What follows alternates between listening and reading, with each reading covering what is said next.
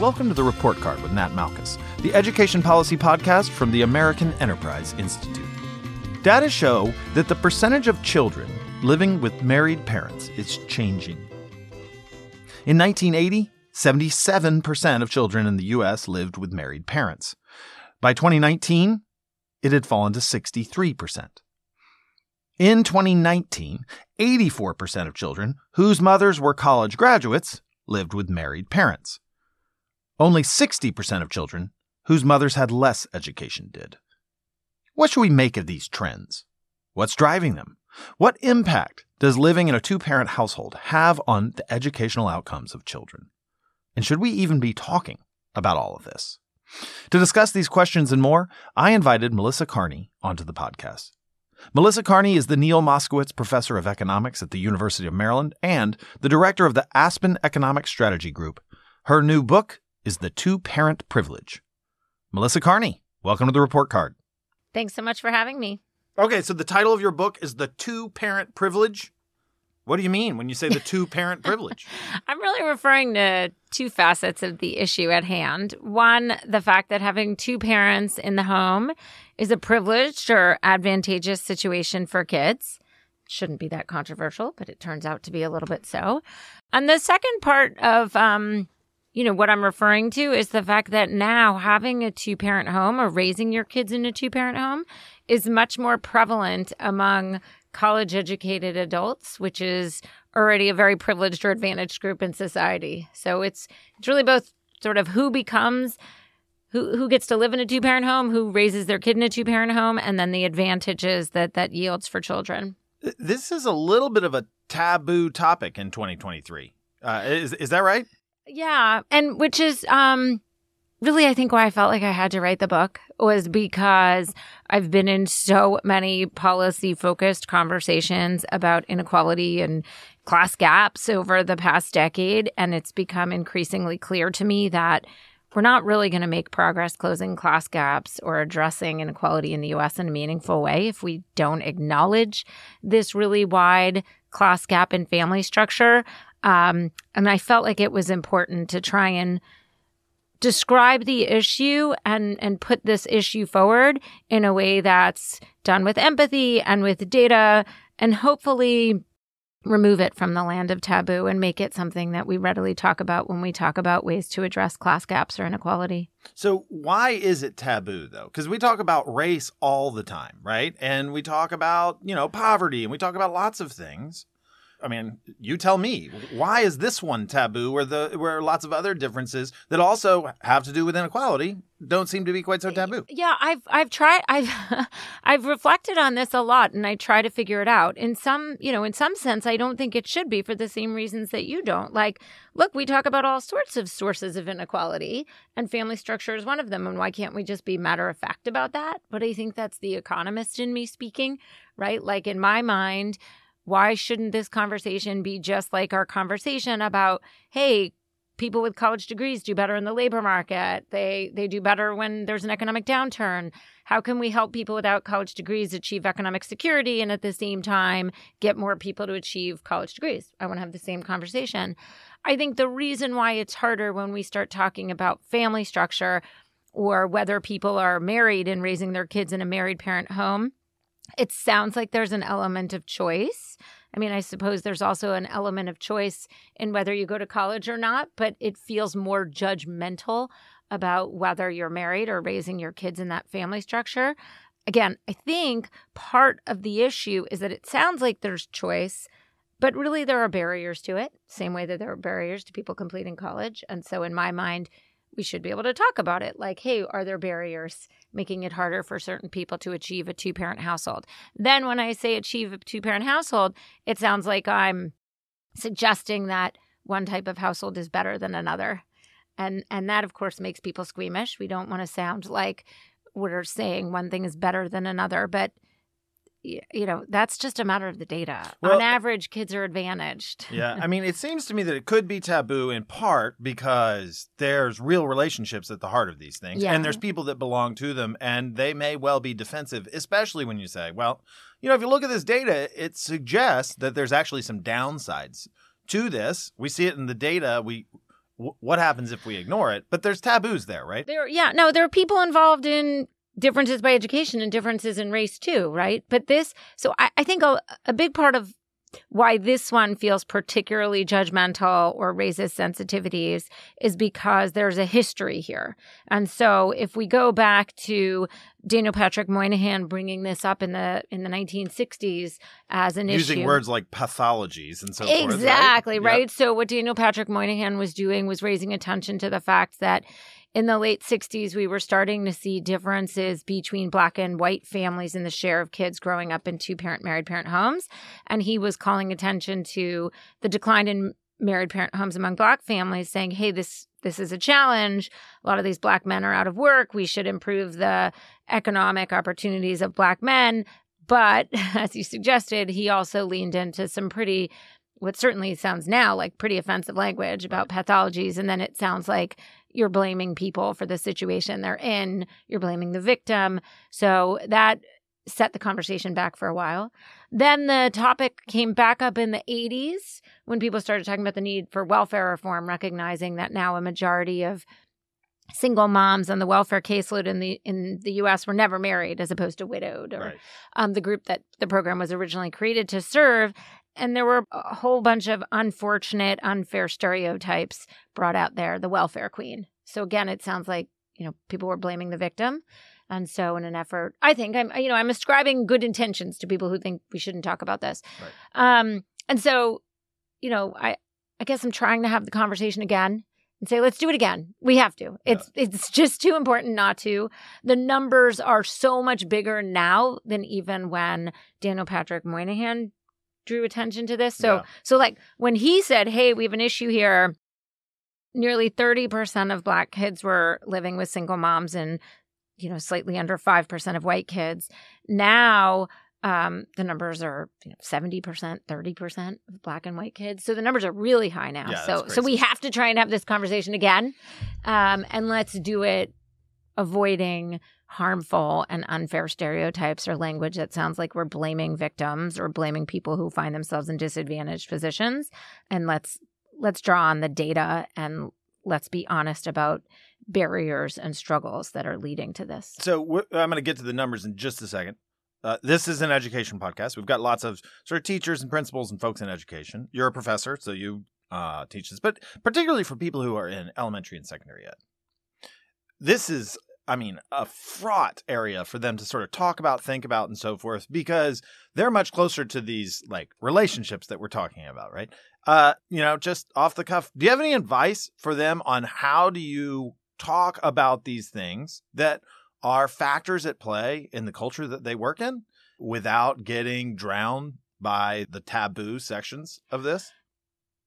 In no small part, the reason why I think it's important for those of us in the policy space to talk about this is because the deficits that children are bringing from their home life have now become the burden of teachers and schools. And so actually one of the big points I make is we can't just keep asking teachers to recognize the traumas or hardships kids are bringing from home, and in addition to all the other things they have to do to try and teach kids to make up for those gaps in home life. And many teachers obviously do amazing work trying to make up for deficits, but that's part of my point, is that this has now become the burden of schools, and we can't just keep piling onto schools, hoping that hiring school counselors is going to make up for the absence of a second parent in the home. And so, maybe one of the things that this conversation will do is make teachers feel like they could say to their principals, to their districts, hey, I'm here to teach the kids. And I'm seeing that a lot of my kids are struggling for reasons that have nothing to do with school or education. Somebody, someplace needs to start bringing in parents. Somebody needs to be working with families. That really needs to go hand in hand with what we're doing in the schools and with the requests we're making on our teachers. I have to say, I have been getting a lot of emails since the book came out a month ago now, a lot of emails from teachers and people in schools saying, thanks for saying this. I noticed this, but to your point, I can't really say anything about this. Yeah. But it's not surprising to me that teachers are saying they've noticed the effects of this in their classroom over the past 20 years. Yeah, I can imagine that there's a, public policy professor privilege about being able to talk about these things in a more abstract way than people in schools can. So it's there's definitely a different rub there. I mean, let's be clear. There's plenty of people yelling at me and saying mean things about Of course. But yes. So let me read off some of the numbers from your book to give some of the context here, and then I'll follow a question. 2019, 63% of children in the U.S. lived with married parents, down from 77% in 1980. If you flip that, it's 23% didn't live with married parents in 1980, 37% in 2019. In 2019, 84% of children whose mothers had 4 years of college lived with married parents, down 6 points since 1980. 60% of children whose mothers had a high school degree or some college lived with married parents, a drop of 23 points since 1980.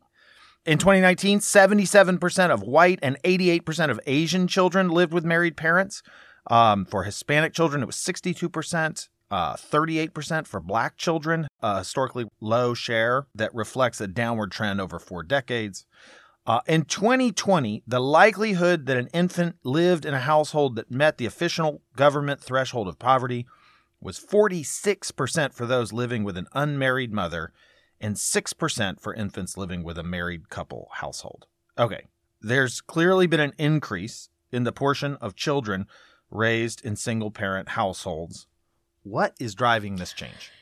First of all, let's just pause on how striking that decline for the middle group is, from 83% of kids of high school graduates to 60%. And the reason why I think it's so important to really pause on that is because I think in a lot of people's minds, single parenthood is still very much tied up with teen parents, high school dropouts, really disadvantaged groups. Part of what's so surprising about what happened in the past 40 years is that disadvantageous household structure moved up into what we might think of as the middle class. Yeah. And so now the group that really stands apart are college-educated adults. And that group has become, much larger and more varied over time. So now 30% of moms have a college degree as compared to 11% in 1980. And yet still, married parent households are holding steady among that group. So this really is now affecting a really large share of the population and a large share of kids. And if we go out 10 years and extrapolate from this, we're talking about like the modal kid or close to that, right? In America could be, we're approaching 50%. Am I reading that right? Yeah. I mean, it's certainly the modal kid whose parents or the typical kid whose parents don't have a college degree now. So now, 52% of kids born to a mom without a college degree are born to unmarried parents. All right. And that's important because this gets to what's driving this. So just mechanically, let me talk about what this is coming from. Ultimately, what this reflects is a decoupling of the institution of marriage or a commitment to living, cohabiting two people from having kids. So there's been a debundling of having kids and being married outside the college-educated class. Why do I say this? This reflects an increase in the share of mothers who have never been married, not an increase in divorce. So divorce is actually down over the past 40 years. One way to think about that is marriage has become less common. People have sort of set the bar really high for marriage, higher than having kids together. And so conditional on getting married, people are less likely to get divorced now. But conditional on having kids together, couples or adults who have a kid together are substantially less likely to be married than in the past. So to repeat this back, it's not a failure of marriages. It's a failure to marry that is driving this. That's right. So it's really people just, a large increase in the share of kids born outside of marriage. Now, the second thing that's driving this is the fact that unmarried parents very rarely wind up living together in a stable cohabiting relationship. So that's another thing I think people have a misconception about or, are overly sanguine about is, okay, who cares? Stop being so old-fashioned. People don't have to be married anymore. They just live together. except that they don't. Right. So only 8% of kids in the U.S. live with one of their biological parents and that parent's partner. In the data, what we can see is that in a majority of cases, but not a very large majority, that's the child's second biological parent, but in 25 to 40% of cases, that partner is not the kid's second biological parent. So even among what I would consider a pretty small group, 8% of kids living with unmarried parents, that doesn't always mean two biological parents. Right. And then those are very, again, in the data, this is a data point I'm making, they're very fragile, unstable arrangements. So parents who are unmarried at the time of a child's birth, even in surveys where they say they want to be together, they're planning on being together, most of them are not by the kid's 12th birthday. So how does this, if you put it just sort of in rank order, and this, I'm about to offend some people and be just absolutely simplistic, but just to get a sense of this, let's say that single parent families have particular challenges, and we'll talk about that in a minute. And then you have two parent families who have less challenges, and then are the sort of this small section of cohabitating parents that's somewhere in between there. Are the outcomes of those students sort of in between, or do they tend to be closer to the single parent households? How do you rank those three sections? So I drawn a lot of data, a lot of studies that people have done looking at exactly this. How do kids do from different, configurations? And let's be clear. We're just descriptively here. Sure. What do we see in the data? Kids who were raised by two married biological parents have the best outcomes. Kids who are raised by a never married parent have inferior outcomes. And what do I mean by this? I mean, they're more likely to get in trouble in school, less likely to graduate high school, less likely to graduate college. If they're from a never married versus a married parent, less likely to be married or have high earnings themselves as adults. Those are the kind of markers I mean. And then kids whose parents are cohabiting, they, again, if they were cohabiting at birth, they tend to wind up looking more like the never married. Why? Because the kid's going to wind up spending many years with only one parent in their house. Kids whose parents were divorced are somewhere in the middle. And this all fits. I know, hopefully we'll get there. If you just think about the resources that come with households, right? We will get there. It lines up. And then the next question is, what about kids whose parents divorced, but they live with a parent who remarries? That's sort of between the never married and the married, because you're making up some of the resources with the step parent. Right. So let's get into that a little bit. There seems to be a number of benefits of having two parents in a household. And the most obvious seems to be, and maybe it's not the most obvious, but financial benefits. Yeah. Describe the financial benefits. I mean, this is where it's again, this really shouldn't be taboo or controversial because what I'm saying is so obvious. Right.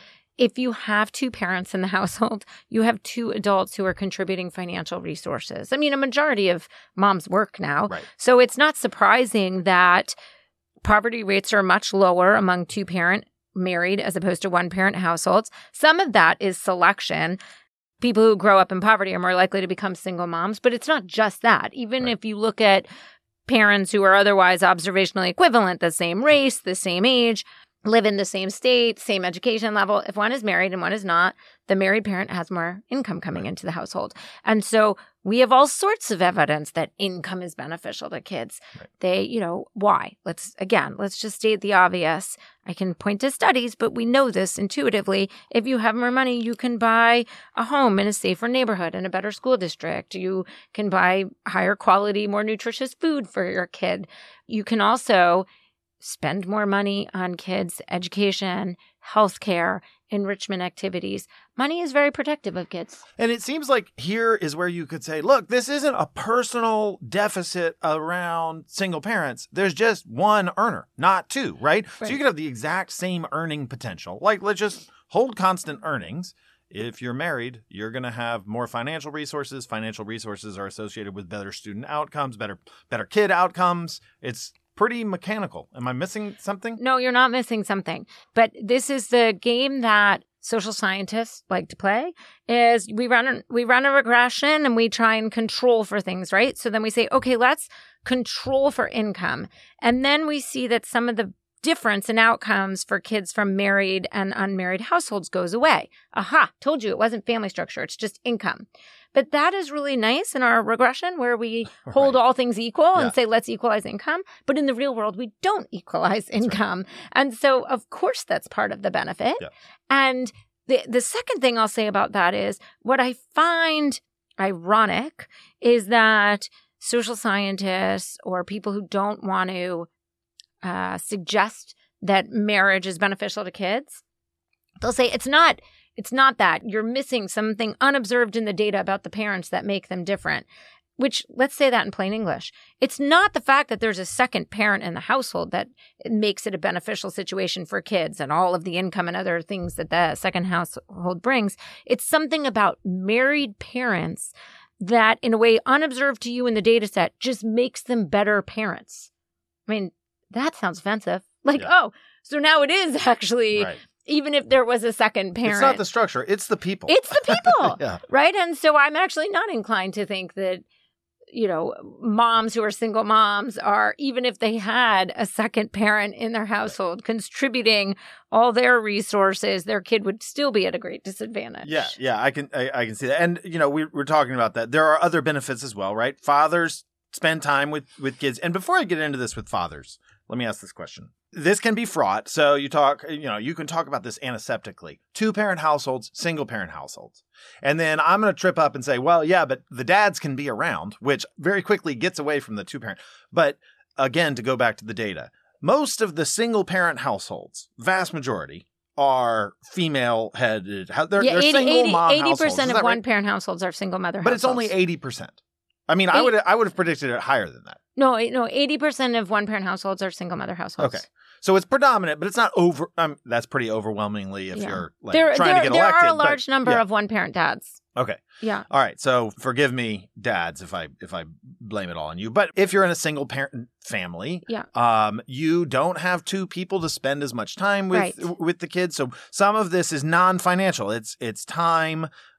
It's got to be spare headspace. I don't have spare headspace, and I have a wonderful wife. Yes. I have no idea how single parents do it, and I'll just put my cards on the table. I think parents that are married definitely are going to have an easier time. I recommend it wholly, and I cannot imagine parenting well by myself. Yeah. And my wife would tell you, no, he would not fare well, and neither would the children. Right. Just because. Parenting with 2 parents is exhausting. Yeah. Doing it with one is bananas. But give me a description of some of the, non-material resources. Yeah. So, and I go through this in the book. So, and the way I sort of bucket things to just, we're economists. We like to be parsimonious, right? Yep. So, of course, households are super nuanced. Parents do a lot of things. I basically bucket into income, time, and your headspace is I refer to as emotional bandwidth or energy, right? So we already talked a bit about income. Let me just say, too, on the income thing,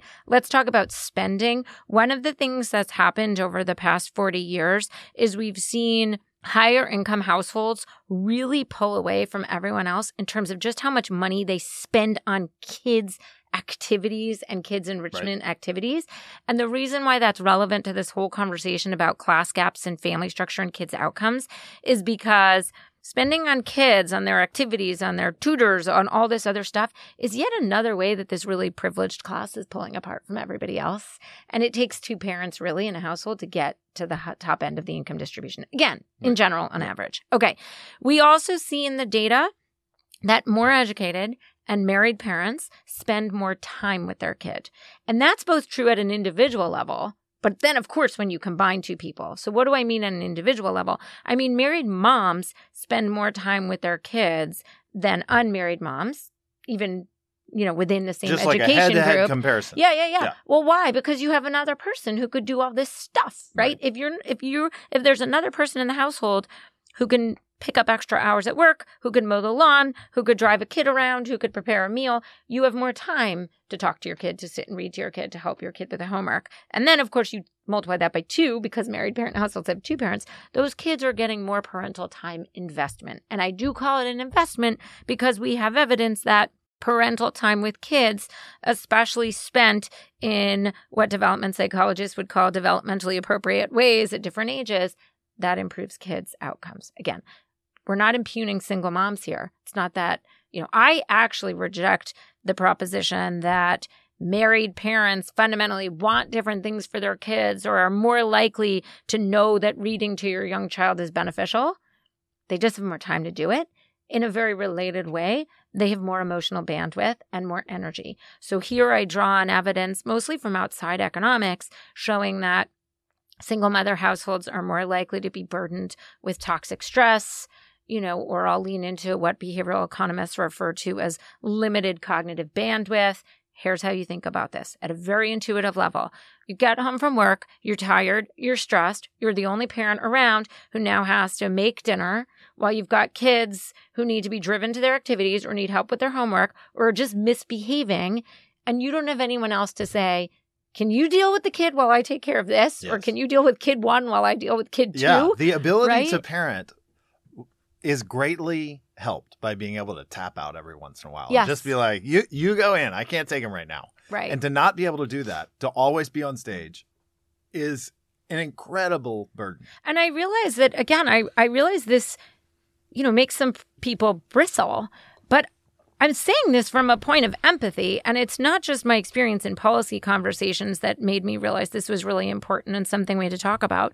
But as a mom, to your point, I can't imagine doing this alone, and I have a ton of resources. So from, frankly, a feminist perspective or an interest in equity, we should be really concerned about the millions of women and, yes, the millions of dads who are finding themselves doing this by themselves. This is not an easy thing to be doing. Yeah, so let me up the stakes here a little bit, and I'll take this on. But look, the insulation around keeping this taboo and not talking about family structure and its influence on kids and it as a particular challenge for the people living with it seems to me to be unjust in a sense, because we have a lot of people that the data show are from highly educated, wealthy levels that overwhelmingly live out the practices that they will not preach. They will not preach what they practice. They say, oh, well, you don't want to say that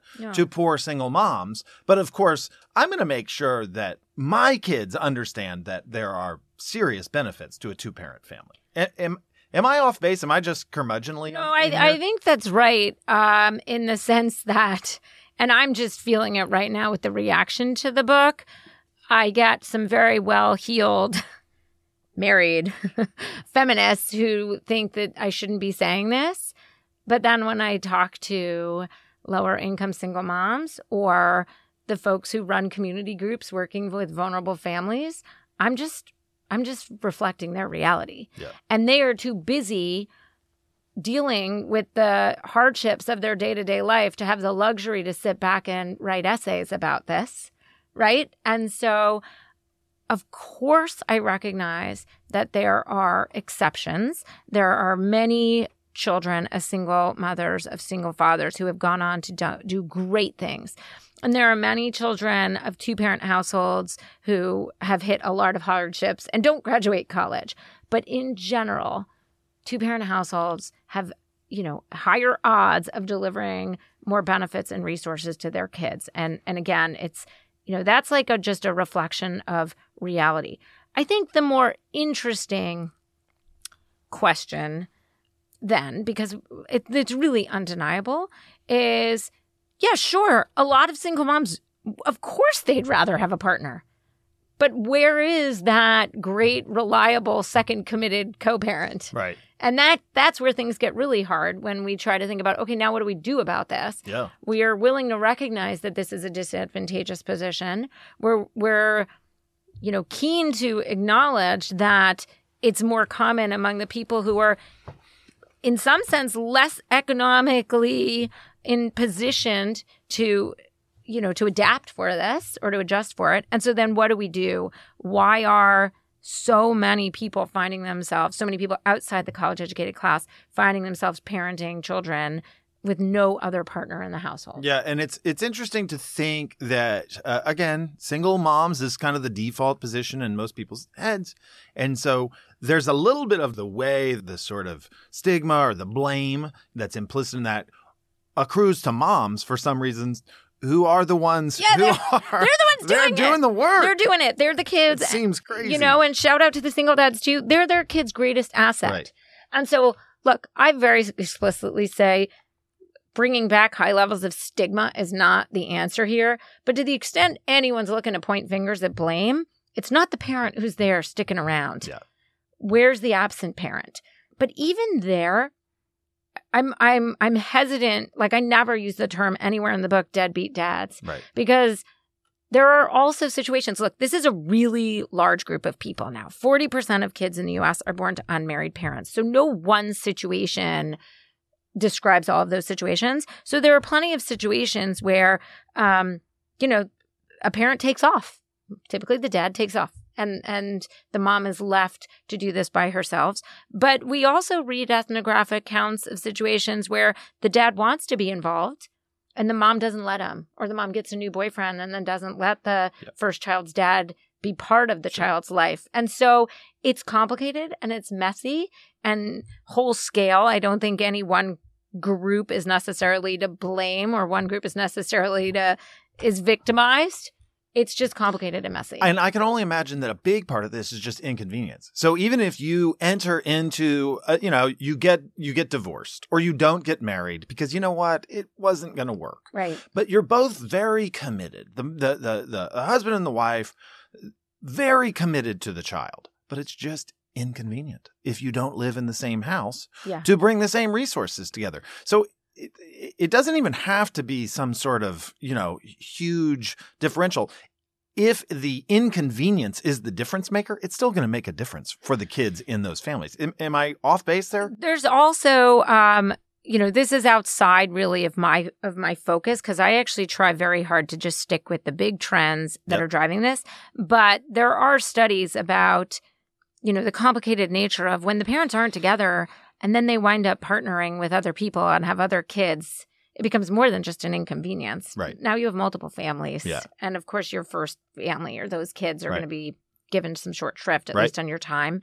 But we do know, like, kids whose parents were never married, they are much less likely over their childhood to be receiving any child support from the second parent, and they're less likely to have any engagement with the second parent. So, mostly I think people's instincts about this, at least that I've heard, are right in the sense that the more parents do to essentially replicate what a married household would look like in terms of, no, we work really hard to co-parent. We both contribute a ton. Right. We're both there driving the kids to their activities. Then the kids are going to suffer less, right? The problem now is we have millions of kids growing up outside a two-parent household where they're not being showered with the resources of two parents. Yep. So, this is an education podcast. We focus on education. Your book is not on education specifically, but let me ask about the role of having two parents in boosting educational outcomes. First of all, how big of a difference are we talking about here? I mean, is it a minor difference compared to? I mean, how big? Okay, so this is actually really interesting because this moves sorry, I'm going to be like a little bit of a professor for a second.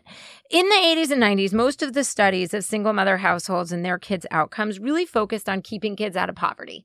Right? Single moms now are less disadvantaged in the past. So even though rates of poverty among single mother households are 5 times higher than rates among married parent households, most single mother households don't live in poverty, right? 3/4 don't live in poverty. And most kids of single mothers do graduate high school. Okay? The reason I'm starting there and emphasizing that point is because a lot of people hear this topic and think, yes, we need a stronger safety net. Okay? We're not just talking about primary outcomes anymore. Most kids of single moms stay out of poverty, graduate high school. Right. Actually, now, the biggest gap in educational outcomes for kids from married and unmarried homes is whether they graduate college. So this actually shifts the conversation a bit because graduating college is a really big marker of economic success. It's still pretty hard to get your kid through college, all the way a 4-year degree. And so actually, even if you just look at kids living with unmarried versus married mothers, for moms who have a high school degree, have some college, or have a college degree, right? So more educational disadvantage. Kids whose parents are married are twice as likely to graduate college. So that's a big gap. Yeah. And I want to point that out because I don't think people think enough about the relationship between family structure and these really hard to achieve outcomes like graduating college. And so that's where we see, essentially it's not until you have the kids of two married college educated parents do you get a majority of them with a 4-year degree by age 25. So the gaps are large. If we want to talk more specifically about what we see in K through 12 schools, there's just, so many studies now showing that kids coming from, and most of it, the literature does look at single mother homes, they're more likely to get in trouble in school. They're more likely to get suspended. And we have really nice work. Well, it's depressing work, but it's very well done, showing that boys are particularly disadvantaged. Right. So I'm thinking of work here by Marion Bertrand and Jessica Pan, and work by David Otter and David Figlio and a team of researchers that shows that the gender gap in kids' school behaviors and outcomes, which now favors girls, as of course you and your listeners will know, that gap is greater for kids coming from single mother homes as compared to married parent homes, suggesting that boys are particularly disadvantaged by the absence of a dad from their house, and that makes them, increasingly likely to go to school and act out and do the kinds of things that are going to get them in trouble, get them suspended, keep them ultimately from graduating and achieving higher levels of education. So the effects of single parent households on boys are dramatically larger than for girls. I mean, I don't know if you'd say dramatically, depending on how you look at these things, but meaningfully. Okay, fair enough. Okay, Melissa, it's time for Grade It. Okay, I'm nervous. Let's start out with universal basic income for parents. Oh, you threw me a curveball because I don't like universal basic income. For parents, I will give this one, I'm feeling like a generous grader, so I'm going to give it a B. If I were cranky, I'd give it a C+, B-. Why? Okay. Because I like the idea of a parental allowance in this country, or a universal basic income for parents. So this is why I'm a pretty hard grader. I'm in the economics department. Fair enough. Okay. I like that idea. We have mounds of evidence that alleviating the material needs of kids from low-income homes yields large benefits for the kids and large social returns. What do I mean? They're healthier, they're better in school. Ultimately, they have higher earnings, less reliant on government programs. So income assistance to low-income kids, we should totally have more of it. The reason why I keep this out of the A grade range is because I tend to favor targeted government investments and spending. Maybe you've noticed we have a deficit debt problem. So I'm all for readjusting the federal budget and prioritizing our spending. And so sending checks to parents, making $300,000, $400,000 is not a great use of money. Now, the cynic in me is like, well, we waste lots of money. We send Social Security checks to elderly making, that have high wealth. So on the things we could waste our money on, this doesn't bother me as much as others, but it's not a great use of funds. All right. The stock of marriageable husbands in 2023. I'm grading them? Yeah. No, just grade the stock. I mean, is it low? Is it high? How would you grade it? Oh, gosh. I don't know. C+? What's the major reasons that you would give a pretty tough grade, right? C+. 15% of prime age men are not working. I mean, you have colleagues here at AEI who have written about it. Indeed. What are these guys doing, right? So my C+ is I'm sympathetic to I would not want to be out there on the dating market, especially if I were mostly focused on non-college educated men. Fair enough. Adding the success sequence to middle school or high school public school curricula. Shout out to Ian Rowe. I'm going to give that an A. Okay. And that the success sequence is teaching students that the percentage of folks who graduate from high school, get a job, get married, and then have children, if they're going to do those things in that order, are dramatically less likely to be in poverty. Why do you give it an A? Well, I give it an A. Look, this is, first of all, let's talk about my fiscal responsibility here. This is not a very expensive thing to do. And I think talking to kids about the challenges in life and the ways to set themselves up for success in life is something we should be doing more of. You know, again, look, we have mounds of data. This is in the kids' interest, and they should know this. Why is every school that doesn't teach sex ed also teaching, hey, let's have healthy relationships, and let's be honest about this success sequence? The Maternal, Infant, and Early Childhood Home Visiting Program. This is a really hard part of the show. A minus. Why the minus? It sounds so great. Well, one, I'm in the economics department. I'm very stingy with my A's. It is great. There are, you know, and I've looked at the studies of them.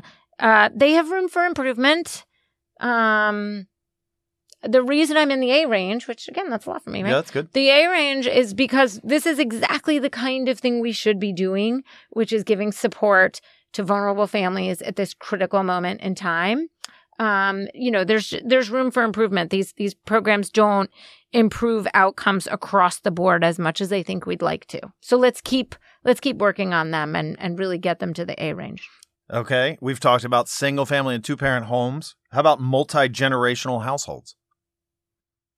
Oh, so this is, I'm going to lose some credibility, but of course, as soon as you say it, I'm like A+, because I grew up in an Italian-American home with my grandma, and that was like amazing. All right.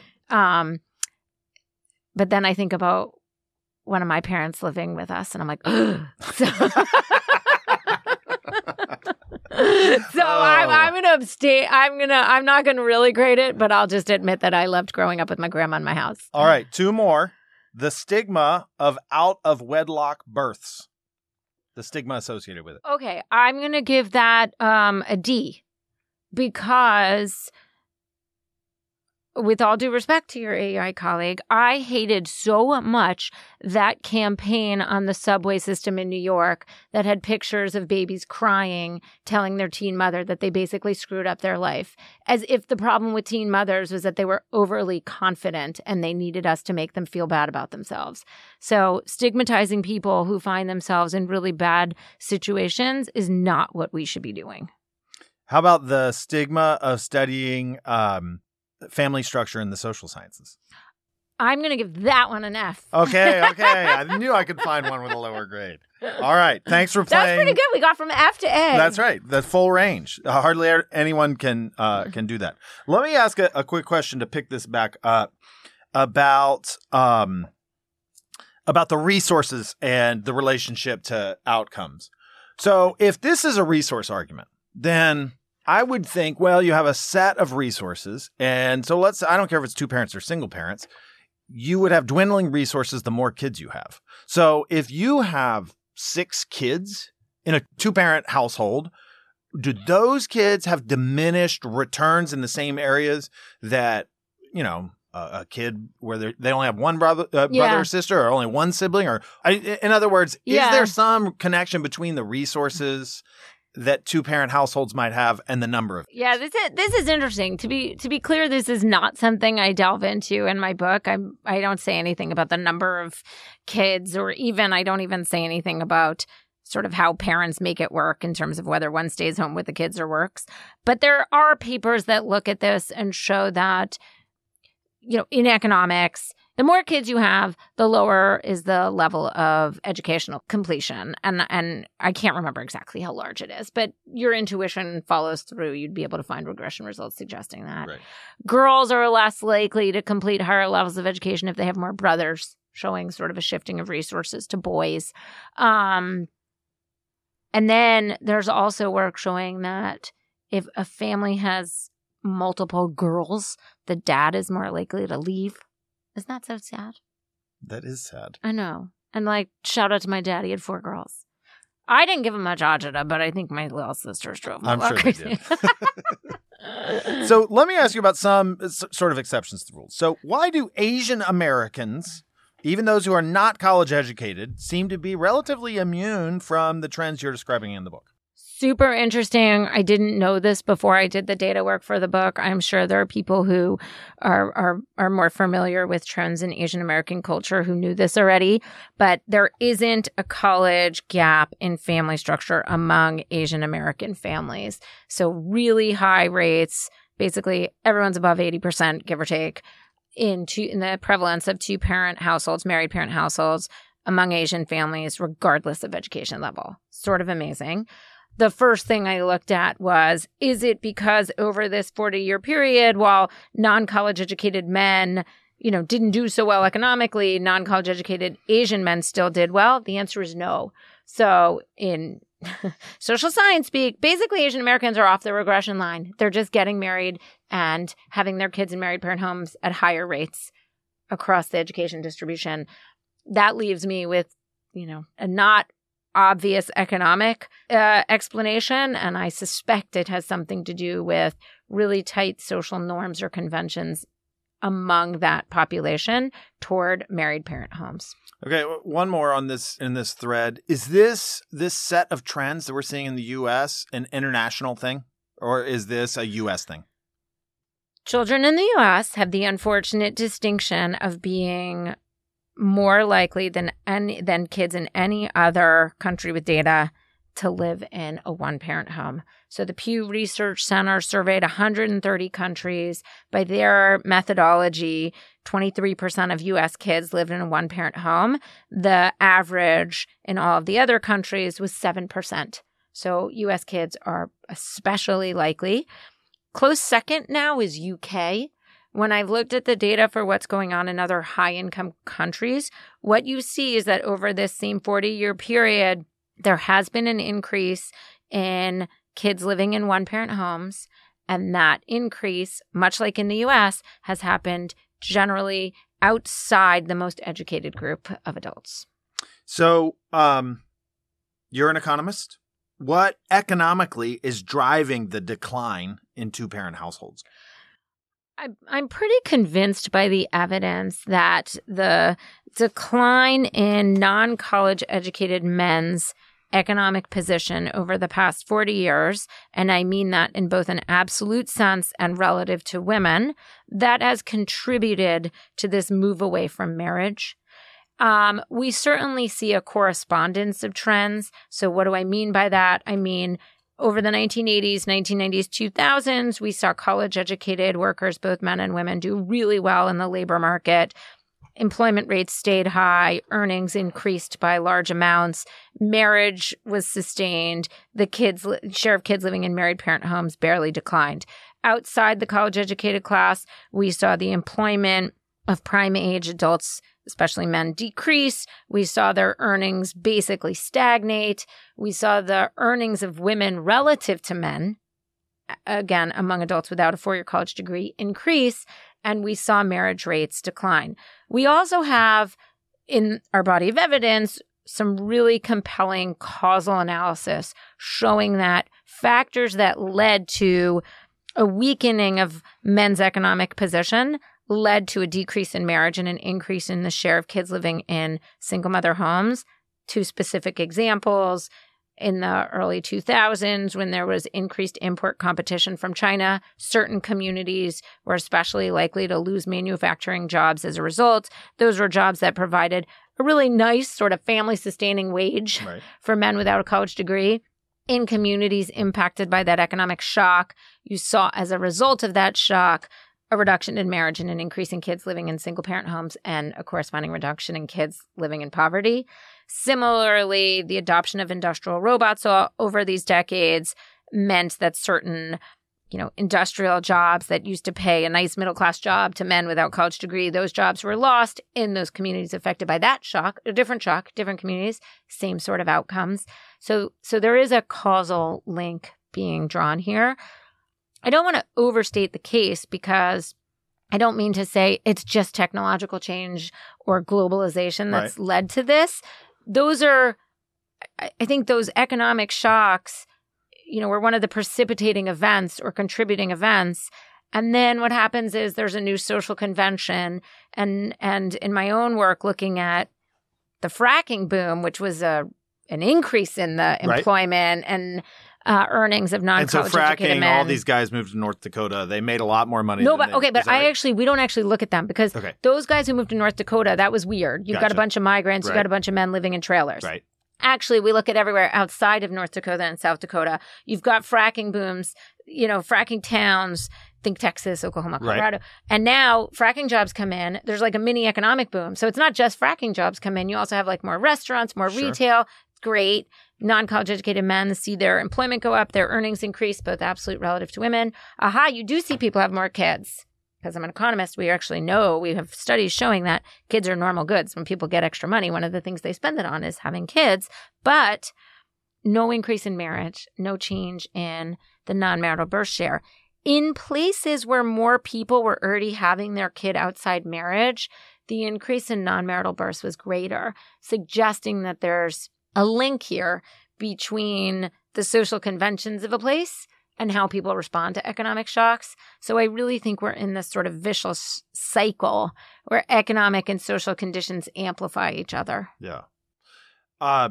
You say this in the book. I'm going to read it and ask you to unpack it. Increased rates of marriage among unmarried parents might be beneficial to children in some instances, but likely not all. If the mothers who are not married precisely because the men with whom they have fathered children would not meaningfully contribute positive resources to the raising of their children, then the observed marriage gap in children's outcomes is not a good approximation for what their children would gain from parental marriage.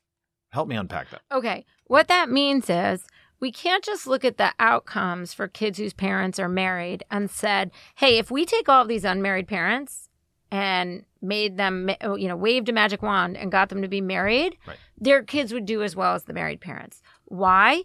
Because if one of the reasons that those parents aren't married is because the men are out of work or incarcerated or violent, then having that second parent in the household might not be very beneficial and might actually be detrimental. So to put that otherwise, they may not be married because the guy's a jerk. And the kids might not be better off if the marriage was between a good mom and a jerk. Yeah, exactly. A jerk or even like an out-of-work jerk. Yeah. Right? And so then what we have to do is say, okay, let's think about the fact that 25% of kids now are growing up, without a second parent in the house. Are all of those parents really detrimental to their kid? Right. Probably not. Right. And so the easy cases are the ones where it's like, well, you know what? The parents are both great people. They both love the kid. They both are financially stable. Neither one of them are dealing with any sort of deep struggles. And maybe they're just like sort of agnostic about whether they stay together or try this because they're not wildly in love. That's one where if we change our social norms a bit, it's like, hey, you guys had a kid together. Gotcha. Give this a try. Right. Learn to love each other. Right?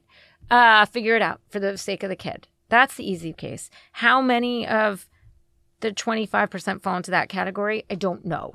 Probably not zero. Probably not all of them. Then you take the cases But hold on a second. But if that solution was for half of them, you'd make a huge dent in this problem. I think that's probably right. Okay. Yes, exactly. And then you've got the ones where in surveys they say, yeah, we want to make this work. We know our kid would benefit. But he has a substance abuse problem. She has anger issues. And guess what? We can't afford the high-income couples therapy that you rich people are going to make your relationship work. Why do we not have a commitment to public funding of strengthening families or relationship education programs for families like that? Here's where I get impatient with some of the people who think, this is terrible. Stop talking about marriage and let's go back to talking about schools. Let's just hire more school counselors. You have a lot of unmarried couples who would like to make it work and they have real barriers. Shouldn't we all be committed to helping them? Shouldn't that be part of our push for equity, right? For improved well-being? And so that's another meaningful share of the population. And then, of course, there will be some share where, the parent is violent or criminally involved. And there we're going to have to recognize, hey, we're going to have to really bolster the resources of the one-parent family because the second parent isn't going to do it. Right. So there's some cultural element to this. It's sort of implicit in all that or explicit. One component of the cultural element seems to be that people, and especially folks in some demographic groups no longer think marriage is essential for having and raising kids. And you write, the changing family structure of U.S. children reflects a reduction in the incidence of marriage and a decoupling of marriage from the experience of having and raising children, not an increase in birth rates among demographic groups with historically high rates of single motherhood. So culturally, what do you think might be the cause of this decoupling?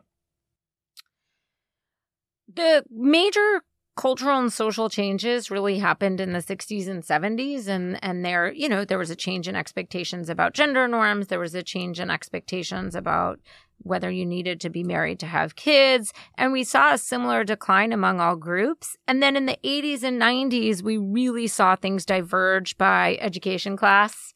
And so I think it raises a lot of interesting questions as to why the convention of raising your kid in a two-parent married parent home is still so high among the college-educated class, and it's fallen outside the class. This gets back to something you said earlier, which is it seems like a lot of sort of well-off commentators on this are not really being honest, right.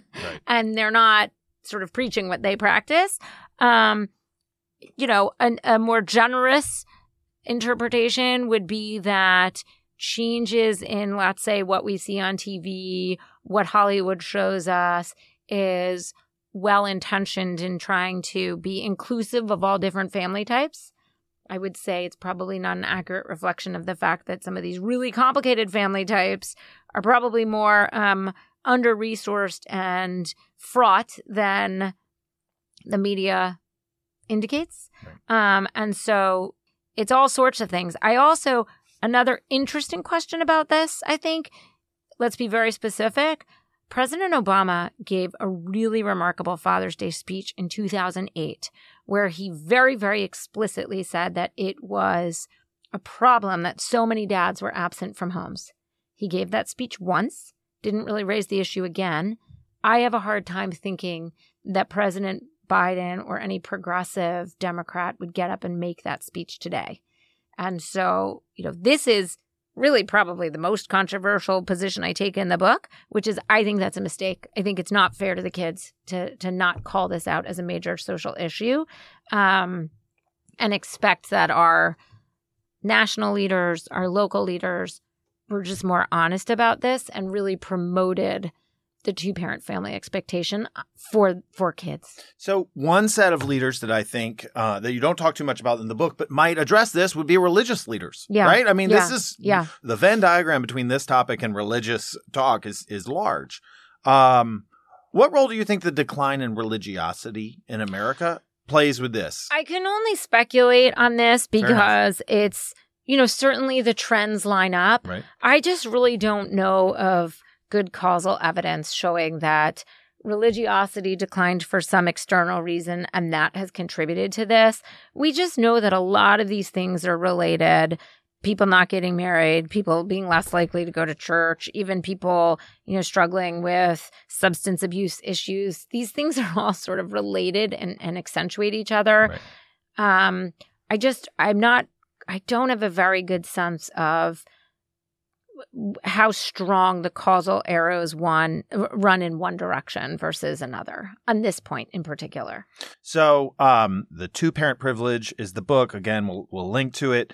This has been a great conversation, and I don't want to talk about all the problems without talking at least a little bit about the solutions. What do you think is, like top line fixes? Where do they come from? What do you call them? I'm going to start with the biggest, most hardest to accomplish and then get more specific, okay? So first, to actually really change things in a meaningful way, I think two things have to happen. We've already talked about the fact that I think we need to really restore a social norm of two-parent households for kids.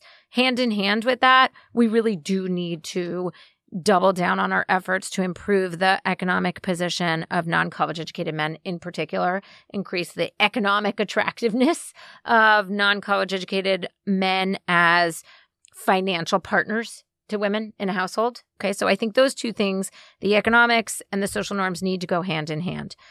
At a more micro immediate level, we should be doing so much more as in terms of public investment, community groups, research community to implement, study, and invest in programs aimed at strengthening families. We have not done this because we're very uncomfortable with this idea of like working in the family sphere. Right. So think about how much effort we have, how much research policy focus there is on improving schools. And we experiment with all sorts of things. Some work, some doesn't. But we keep throwing money at schools and we keep trying to improve it.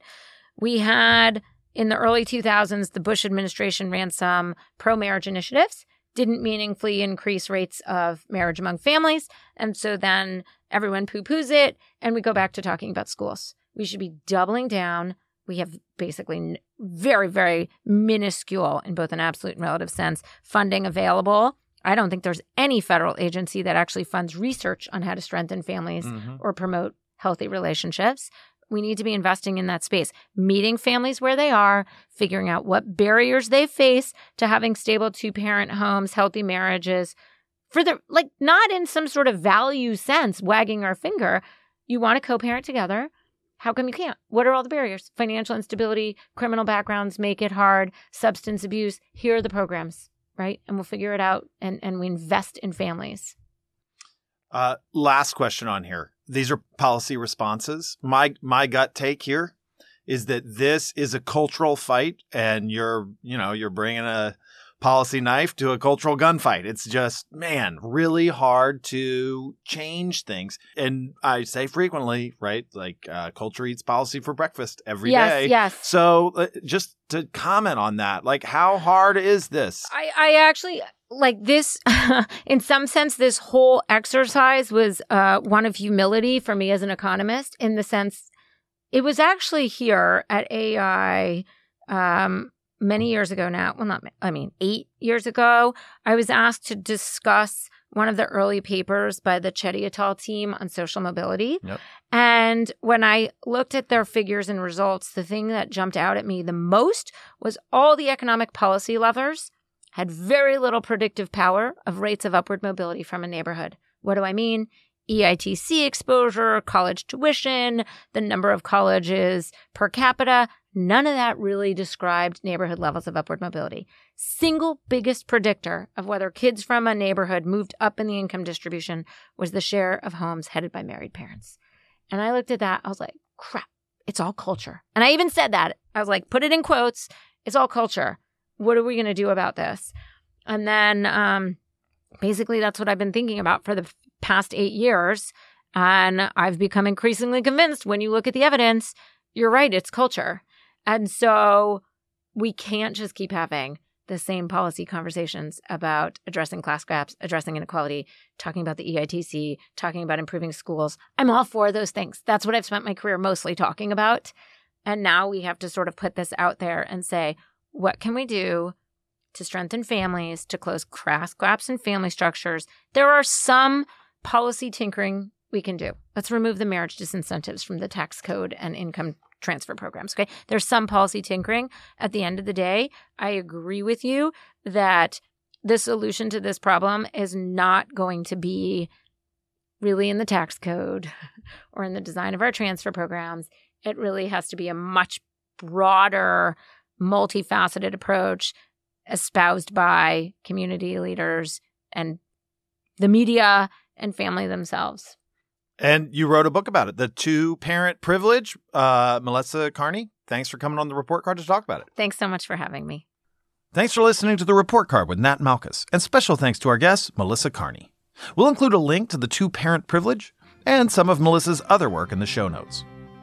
Remember, you can subscribe to The Report Card on Apple Podcasts, Spotify, or wherever you download podcasts. And while you're there, leave us a review. It helps other people find the show. Send us your comments, questions, or topic suggestions to ed.podcast@aei.org. That's it for this episode. I'm Nat Malkus.